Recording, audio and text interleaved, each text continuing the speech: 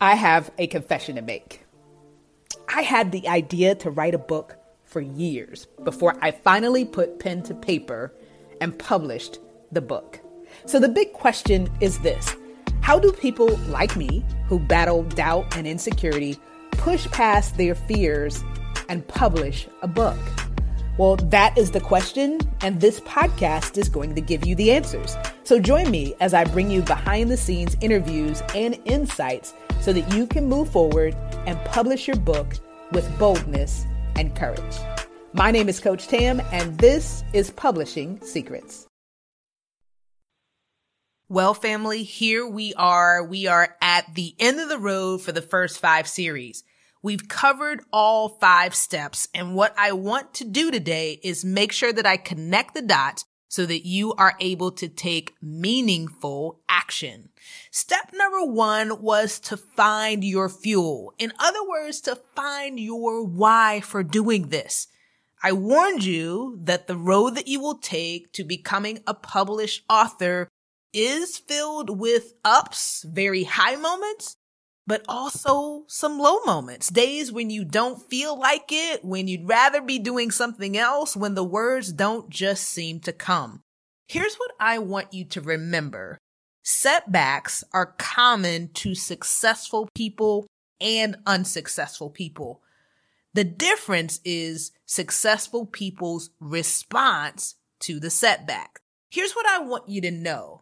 There are 2 ways that you can handle the challenges on your road to becoming a published author. You can either react emotionally or respond prayerfully and thoughtfully. Too many aspiring authors get led by their emotions rather than focusing on the mission that they have been called to and partnering with God to make it happen. That leads me to step number 2. You've got to see yourself as successful. You can't allow the voices in your head that speak negativity to have their way. We talked about these cognitive distortions that have you telling a negative future for your life, that create hurdles that you are unable to overcome. These are things that are rooted in lies. You have to believe it in order to achieve it. So that means you've got to consciously choose to believe the truth of God's word over the lies of the enemy. You've got to tell yourself, Joshua 1:9, I am strong and courageous. You've got to believe Hebrews 10:35-36, that you possess patient endurance, that you can go through the process to become a published author. You must stand on 1 Peter 5:9. I am rooted, established, strong, immovable, and determined. You can do this with God's help. You also have to pick your persona. One of the things that I've had to learn when it comes to writing and running a business is that when you sell to everyone, you end up selling to no one. Why? Because you fail to make an emotional connection. Listen, people want to be understood. They want to know that you get them and their struggles. And so when you make a really broad message, it doesn't connect. So one of the best things that you can do as an aspiring author and a future business owner is to get clear on the persona or the group that you have been called to reach. Now, often that is a group that very closely resembles the journey that you've been on and the setbacks that you've experienced. But it's really important that you take heed to step number 4, which is to test your theory.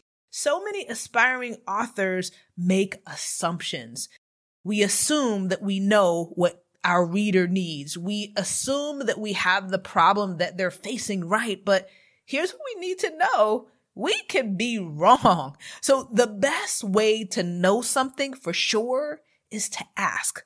So make sure that you test what you believe to be true by talking to some people that you believe meet the profile of someone who would benefit from your book. Listen to what they have to say and how they say it, and this will help you to make an emotional connection with the reader. And then in step number 5, we talked about organizing before you outline. It is taking all of the conversations that you've had with people that meet the profile of someone who could benefit from your book and really looking at the patterns in what they say. What are some of the challenges that they are up against? What do they wish people better understood? What have they already tried? You have to understand that in order for your book to paint a unique perspective on how they can approach the problem, because they're looking for solutions.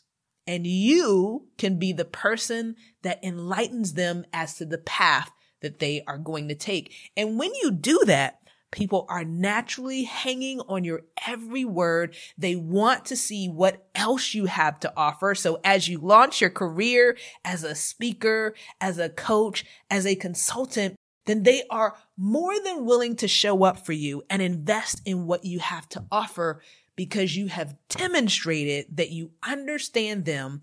You've demonstrated that you understand the problem and that you can guide them with God's help to victory. Well, I hope that you have enjoyed this week's episode of Publishing Secrets, where our mission is to inspire you to write, publish, and profit in a way that honors God. If this episode has been a blessing to you, go ahead and hit that subscribe button, then rate and review. And if you want support in your journey, whether you are a current author or an aspiring author, then join us on Facebook in the Christian Authors Network.